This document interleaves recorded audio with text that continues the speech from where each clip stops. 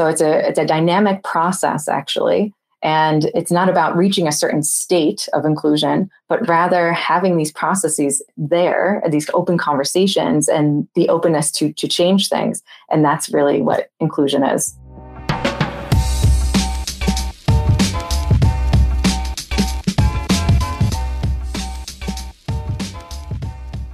So my guest for today's episode is Brooke. And Brooke is a professor at the University of Amsterdam. Has quite an impressive track record and is very passionate about the topic DE&I. Brooke has also been working on an inclusion framework. Personally, I believe she makes the topic inclusion very practical and tangible. So I really enjoyed listening to her story. So we will talk about inclusion. How can you make them more practical into your organization? And we even touch upon, shouldn't DE&I be even a course in high school? Aren't we maybe a bit too late if we start working on diversity and inclusion in a business setting? So that and much more. So I hope you will enjoy this episode today. Welcome, Brooke, in my podcast. It's great to have you. Yeah, thanks so much for having me. What was the reason that you said yes to recording this podcast with me? I really like the format. I think the shorter podcasts make a lot of sense, and the topics you're covering are incredibly relevant for everything we're dealing with today. Could you quickly introduce yourself for everyone who's listening and doesn't know you yet? Yeah, so I'm Brooke Gazdag. I'm an organizational psychologist by training. I'm working at the University of Amsterdam as a professor in management and leadership, and I'm really passionate about topics like leadership, negotiation, and diversity and inclusion. Cool. Thank you. Hey, and today we are mainly going to talk about inclusion. It's always a bit of a difficult topic for me because I think that if we look at, I always use the word DE&I today. I think we shifted from D&I to DE&I. But if I look at those three components of that, then inclusion is, I think, always the most abstract one for people. Is that something that you also experience in your work? 100%. I agree. We're working on it from the research side quite a bit, trying to define it, what it is, what it isn't, what domains does it cover, who's involved, even getting the terminology right, like includer or includee, and making sure that everybody has a shared understanding of what inclusion looks and feels like is certainly a challenge. Yeah. And I really like that definition part because I think it's always good to make sure that everyone has the same definition of what we are talking about. If you would define inclusion and the people involved, you mentioned the two terms already for it. Yeah. What would be your definition of those three things? So I think inclusion, the working definition that we're developing right now, actually on a research project, is this co-creation between the includer, so the person maybe more established in the organization or somebody who's part of a, say, a majority group member, and the includee, so the person trying to be integrated, included, making sure that their needs are addressed. And so it's a dynamic process, actually. And it's not about reaching a certain state of inclusion, but rather having these processes there, these open conversations and the openness to change things. And that's really what inclusion is, at least from my perspective. Yeah, and I fully agree. Yeah. We, of course, briefly spoke already before we started the recording. So we all also touched upon, okay, what is your understanding of the concept of inclusion? Basically, what pillars make up to inclusion then? I think one of those two we spoke about, and of course we are going to touch upon both of them, but we spoke about internal awareness and belongingness. And I think a sense of belonging is something that is being discussed more often these days already in companies. How would you define that for people that are listening? What is belonging in an organization? So a lot of times it's focused on that feeling of belonging. So being part of the team, having that place where you're welcomed and invited, and your opinions and your full, your authentic self is welcomed in that environment. And it's really a subjective perception in that sense. And which can be a bit tricky because then it's really about how that person feels in that moment. Mm-hmm. It's certainly a very worthy cause and something to strive for, but it's also, again, coming back to this process perspective, it's something that is an ongoing developing process of feeling more connected and more like you have a home in a certain place and you have your people. And so that's really what belongingness is focused on. To what extent do you feel like there's an overlap between belonging and feeling appreciated? So that's also, so in a way, appreciated is actually another pillar. So in some scholarship, they look at belongingness and what they call uniqueness, and being appreciated then for your unique qualities or what you, because of your diverse background, whatever it might be, whatever you bring yourself then is recognized as unique and a valuable contribution. And then belongingness is again that sort of that interpersonal relational side. And I think they're certainly work together. And so if you feel like you belong in a certain place, then you're probably also valued then for these differences and appreciated for them too. Yeah. So you could basically say it's part of belongingness to some extent. Yeah. It feeds, I suppose all of these things feed into each other to a certain degree. You can't really have one without the other. And when you have them all together, then they really kind of become more than the sum of their parts. Something that a pillar that you added yourself, and we spoke about it briefly before we started the recording, is what you call internal awareness. Could you explain what you mean with the term internal awareness when we talk about inclusion in the workplace? And so it's also a very fundamental idea. So it's really understanding yourself, how your own mind works, also understanding the needs that you have that could be addressed in the working environment, for example. And so if you have that clear understanding of yourself, then you can also more effectively advocate for yourself also, or articulate the needs that you have. On the other side, so that's sort of this includee perspective. On the other side, you have the includers. And so those are the people that you need to be aware of your biases, perhaps, or you need to be aware of, okay, I have a certain pattern of conversation I engage in that doesn't allow for a lot of different opinions. So I need to learn how to maybe leave more space for other people to talk. So it's really having that understanding of the self and understanding how that connects to your ability to create an inclusive environment or to create that belongingness, for example. Okay, so something that we, for example, do with our customers is we give them unconscious bias trainings, where we basically explain from a scientific perspective, how do biases arise in your brain? What are the cognitive processes that lead to being biased? What kind of biases do you have, mainly throughout the hiring process, because that's where we focus on a bit more. Would you say that is then a practical way to improve that internal awareness? Yeah, I think any sort of introspection and also let's say honest conversation with yourself really helps with this. And I think this is also, it's sort of one step away from also this subjective perception of my environment, rather looking inwards first and understanding, okay, this is how I operate, this is what I need, and then adjusting and communicating that to hopefully receptive others. Yeah, check.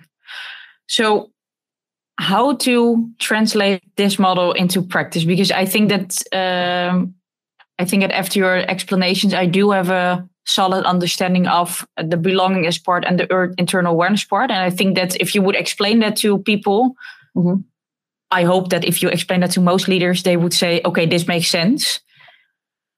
But how to make that tangible for someone to apply that to an actual workplace? So here, for example, we here at eQuality, we have 40 people. I think that the fact that I say I think is already, by the way, not a good sign. So I don't know that for sure. But I think we have a good environment when it comes to diversity and inclusion. But yeah, as I mentioned, probably because of the fact that I say I think that's not a good sign. Or maybe it is a good sign because you're interested in knowing, you want to confirm and make sure. Yeah, but maybe if I would do it perfectly, then I would know how people. I think it's not good that I maybe assume that without being aware of whether that also applies to the people working here. But I think that's the part that we will get to now. So if I say, hey, I'm a leader here at my company, and the two pillars, belongingness and internal awareness, it completely makes sense to me. How would you advise me to apply that to my work setting? And so I think, first with the internal awareness side, it's about, so I kind of break that down also into two pieces a little bit further. So one is what I call consistent awareness. So it's this checking in with yourself.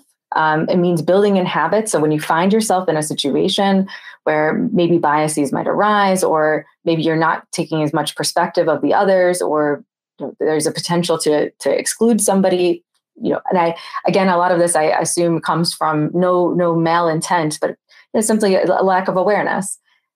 So instead, we build consistent awareness. So we check in with ourselves, we slow down our automatic processing, we ask ourselves questions like, okay, I'm feeling a certain way, or have I looked around the room to see if anybody else has a question? Little things that we build into the way that we talk to ourselves or the way that we interact in the environment. And the second part is then signaling the awareness. So I bring these two pieces in often. So there's the internal, and then what I also show to others. And I think these two pieces work together. They're really important, because if I'm constantly working on my own internal awareness, and then I'm also signaling it to other people, then they know that I'm open and I am going to take opportunities to learn. So it really becomes more of a social process of inclusion, less of a, okay, the full burden is on a single person. And especially that burden shouldn't land on the person being included, of course. And so the idea is to take that internal process and also signal, this is what I'm doing, this is what I'm working on myself, and that it's okay to be in process. You don't have to be there just yet. Yeah. So that's the internal awareness part. So as an example, I'm sorry for all my colleagues who were involved during lunch today. Yeah. That's what the example is about. We were having lunch outside, and we were, I don't know, at some point we were discussing French people, and some of us made a couple of jokes about French people that they, for example, keep talking French while they understand that you don't speak French, blah, blah. And we were making some jokes about it. And then at some point I said, but why is it actually then that a lot of people say I don't like French people? Because is that then only because of the fact that they don't switch to English? Or why is it actually that we have that perception of people? Would that then be an example of, okay, I'm more conscious about my unconsciousness, and I say this out loud to the rest of the people in the team so that they also understand what I'm thinking about? Is that then an example of internal awareness? Yeah, exactly. Of signaling the internal awareness, because you're showing, yes, I made this joke. Yes, I made this blanket statement, but I'm also questioning it, and I'm also still processing it. And I think that's, and especially I love this example of the jokes, because I think these are things that we do. And it's actually a bid for social connection. We're trying to bond over some sort of, understanding. And I actually find this really fascinating, this idea of going for these sort of low-hanging fruit jokes, because they're relatively benign, but they're also, And so I think opening up a conversation and having that open conversation, saying, yeah, okay, I meant it as a joke and I was relatively harmless. However, I'm noticing that there's some nuance here, and that I am reflecting on myself, thinking, why did I make that joke? Was I being, sometimes I think to myself too, making jokes, also myself sometimes. Am I just sort of being lazy in a way? Like, I could be more clever if I put a little effort in, but we go for these things. And so I think questioning, again, it's slowing down that process of all these automatic processes that happen within us, and actually making it very conscious, which is a huge effort. So it's not to say that this is easy. It's really something that requires a lot of energy. Yeah. It's basically replacing your unconscious behavior by conscious behavior for the largest part of the day. Yes. Yeah, exactly. And there's the proactive side of it. So trying to sort of filter, but also there's the reactive side. So like the situation you're talking about, like, okay, I've said this, and then what do I do afterwards? And I think both sides are actually extremely valuable. So I 100% do not want to say that we should be, so careful that we're filtering and, constantly in this filter mode, but rather also thinking about how do we handle situations where maybe we said something that was a little bit, flippant or it wasn't as inclusive as it could be. That's just as important. Yeah. And I think that we, so here at Equalshare, I think we have a super diverse team in terms also of backgrounds, because we have 40 people in the team, and I think we have 24 different nationalities by this point. So it's really a mixed team, and we oftentimes joke around indeed a little bit. So for example, our head of science is German, so Dutch people always tend to make jokes about, Germans are so much more punctual, for example, than Dutch people.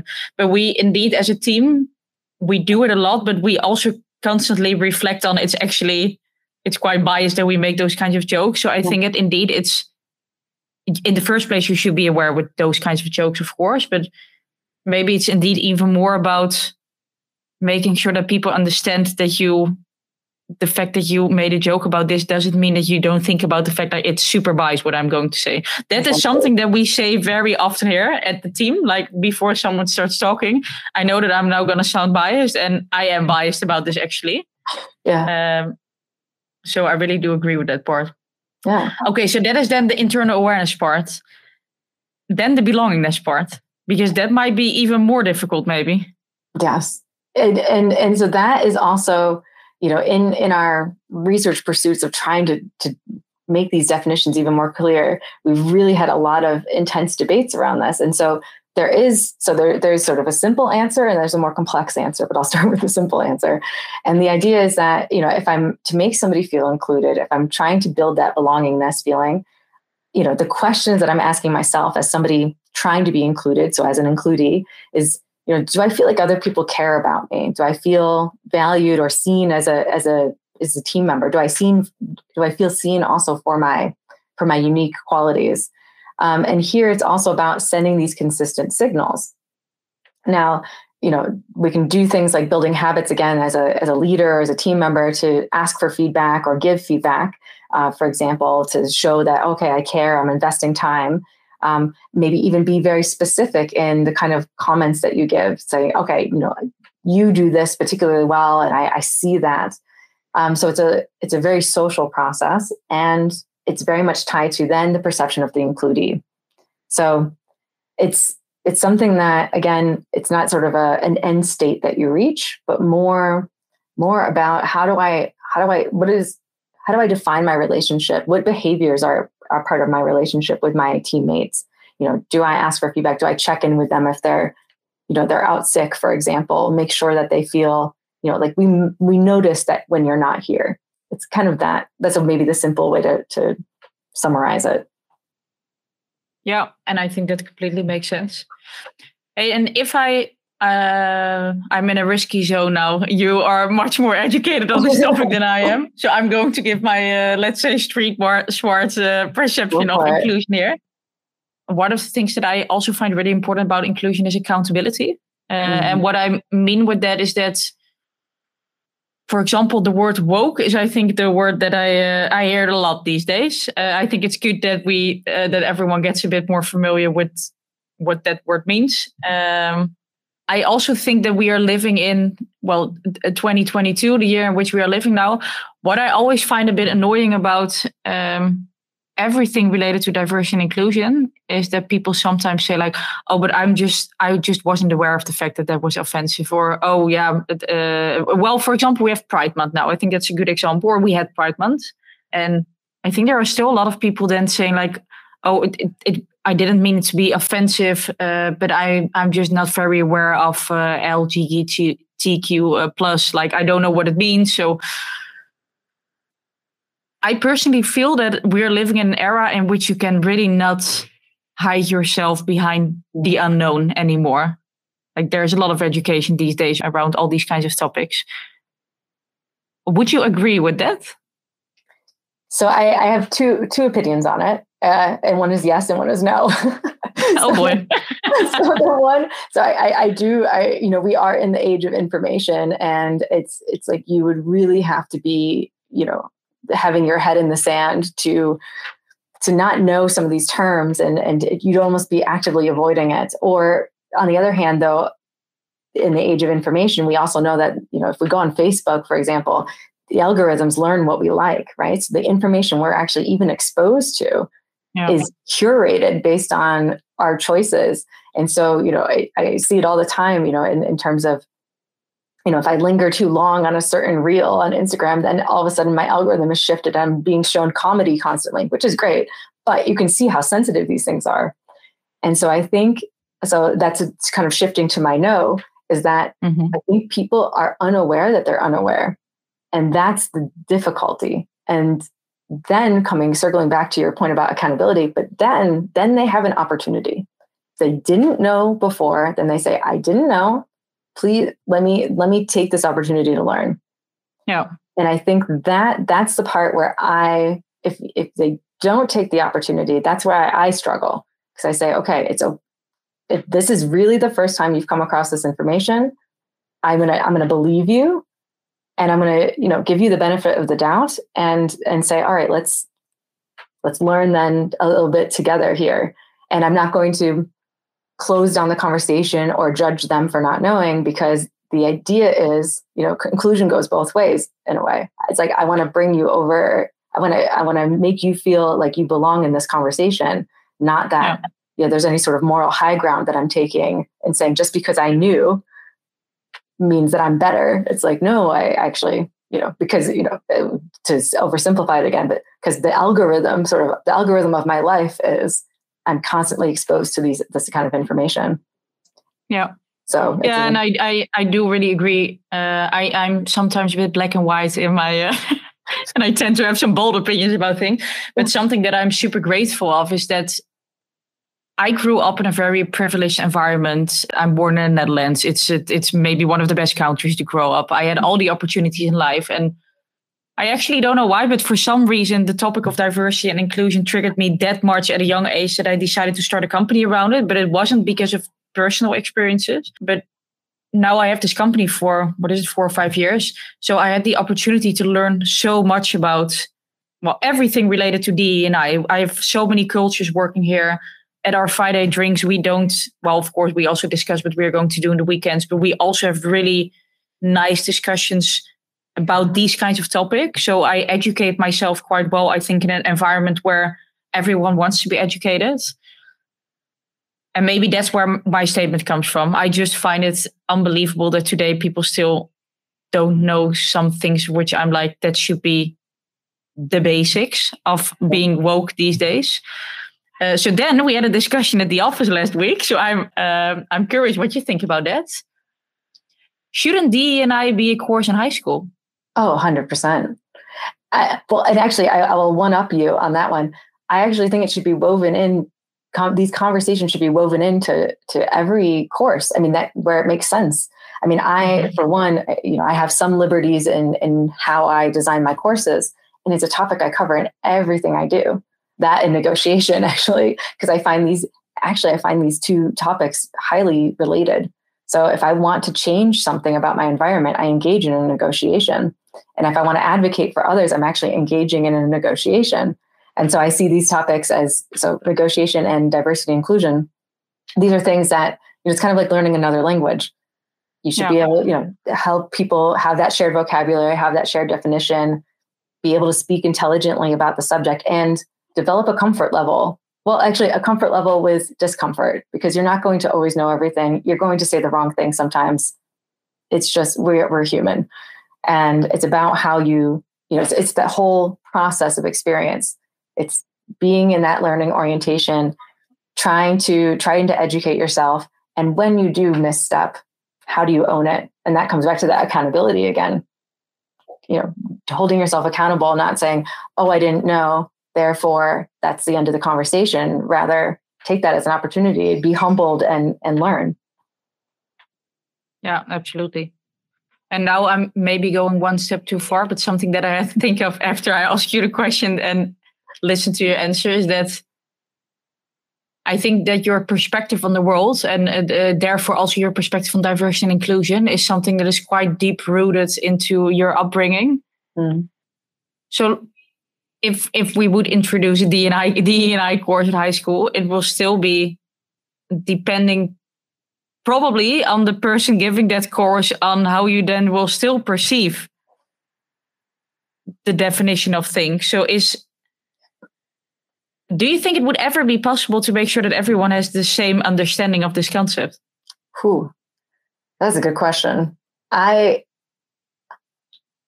It really depends. I mean, it's interesting because as you were talking, I was reflecting on a sort of a movement that was happening in the US last year, where a lot of school districts were actually hiring equity coordinators or DEI experts to come in and reflect on the curriculum. And it became a political issue. We won't, we don't have to get into that. But I thought you talk about a shared definition. So basically on one side of the aisle, diversity, equity, inclusion, comfortable concepts, good, positive connotation, right? Mhm. And on the other side of the aisle, it was threatening. It was like, well, what does that mean?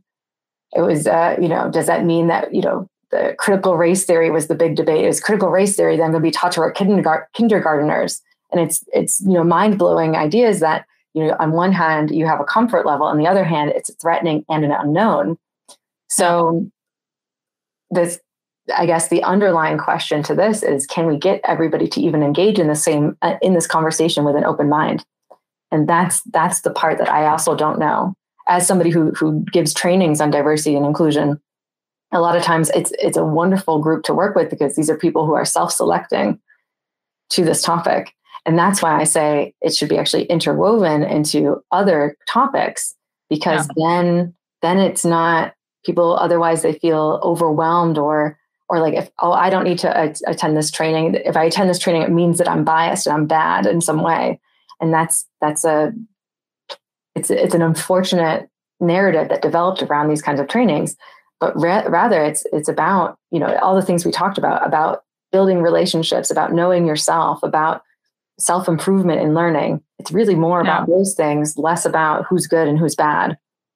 That is an oversimplification of how people feel. And it tends to be a very emotional topic, which is something that I think a lot of people don't recognize. Yeah. It's by default an uncomfortable topic for a lot of people. Yeah, that's true.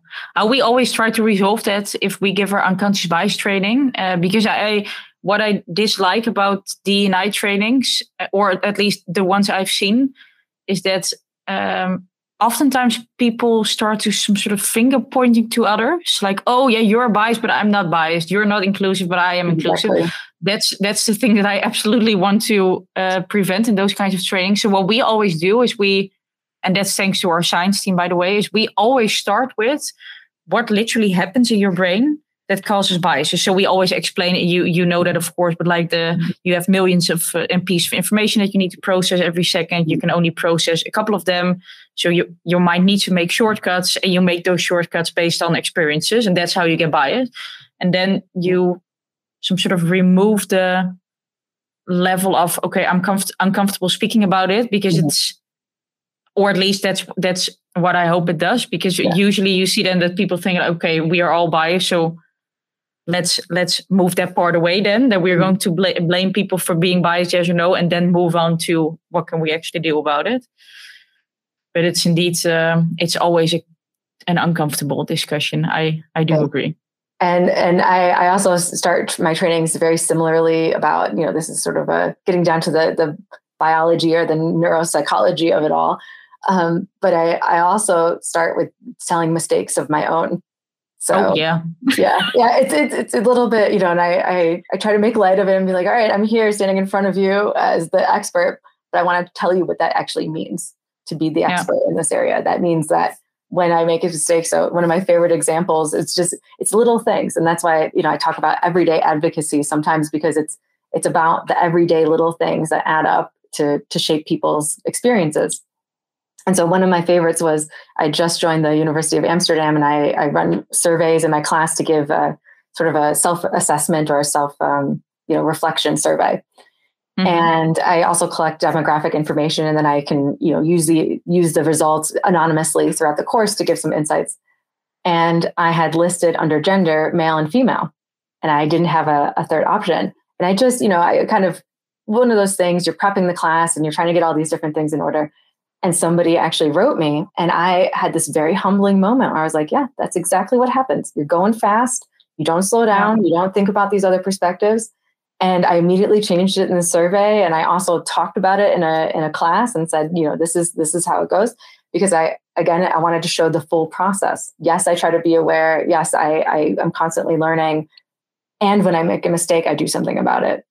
And I'm accountable for it, because I think at the end of the day, again, we have to have that little bit of breathing space, because otherwise that's where people start to feel limited or that they, like, oh, I can't be perfect all the time. And it's like, yes, yeah, exactly. But rather, how do you handle your mistakes? That's really a defining moment.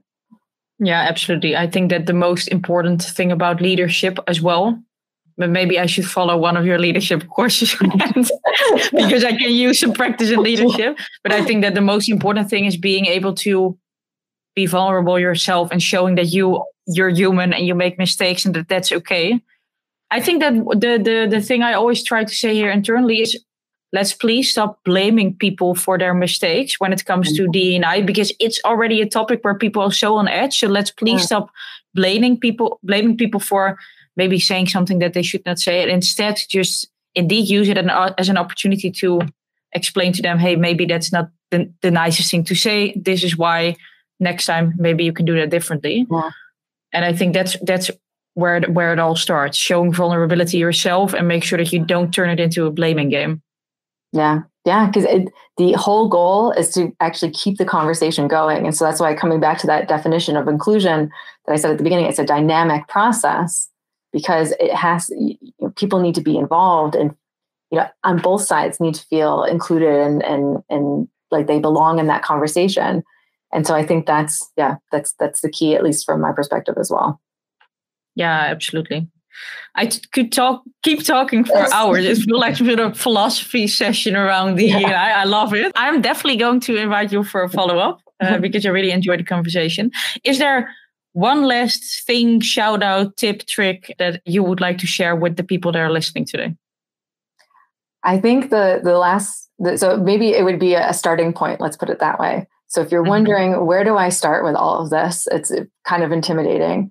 I would say actually so there's two things. One is, I call it kind of thinking like a scientist. So observe your surroundings, be curious, see what's going on, and apply the same then to yourself as well. And reflect then also on your experiences. How did I experience that situation? And so then it's really, you're just in this observational mode. And so you're just learning about yourself, you're learning about your environment, and then the next steps come after that. So just start there. I love it. Great way to end up this episode. Hey, for everyone who's listening to the episode today, if you have any questions for Brooke or for me, but I suppose it's not going to be for me, then, well, you're active on LinkedIn as well. Of course, you have your own website. Please go check it out. I will make sure, by the way, to add the link to the episodes.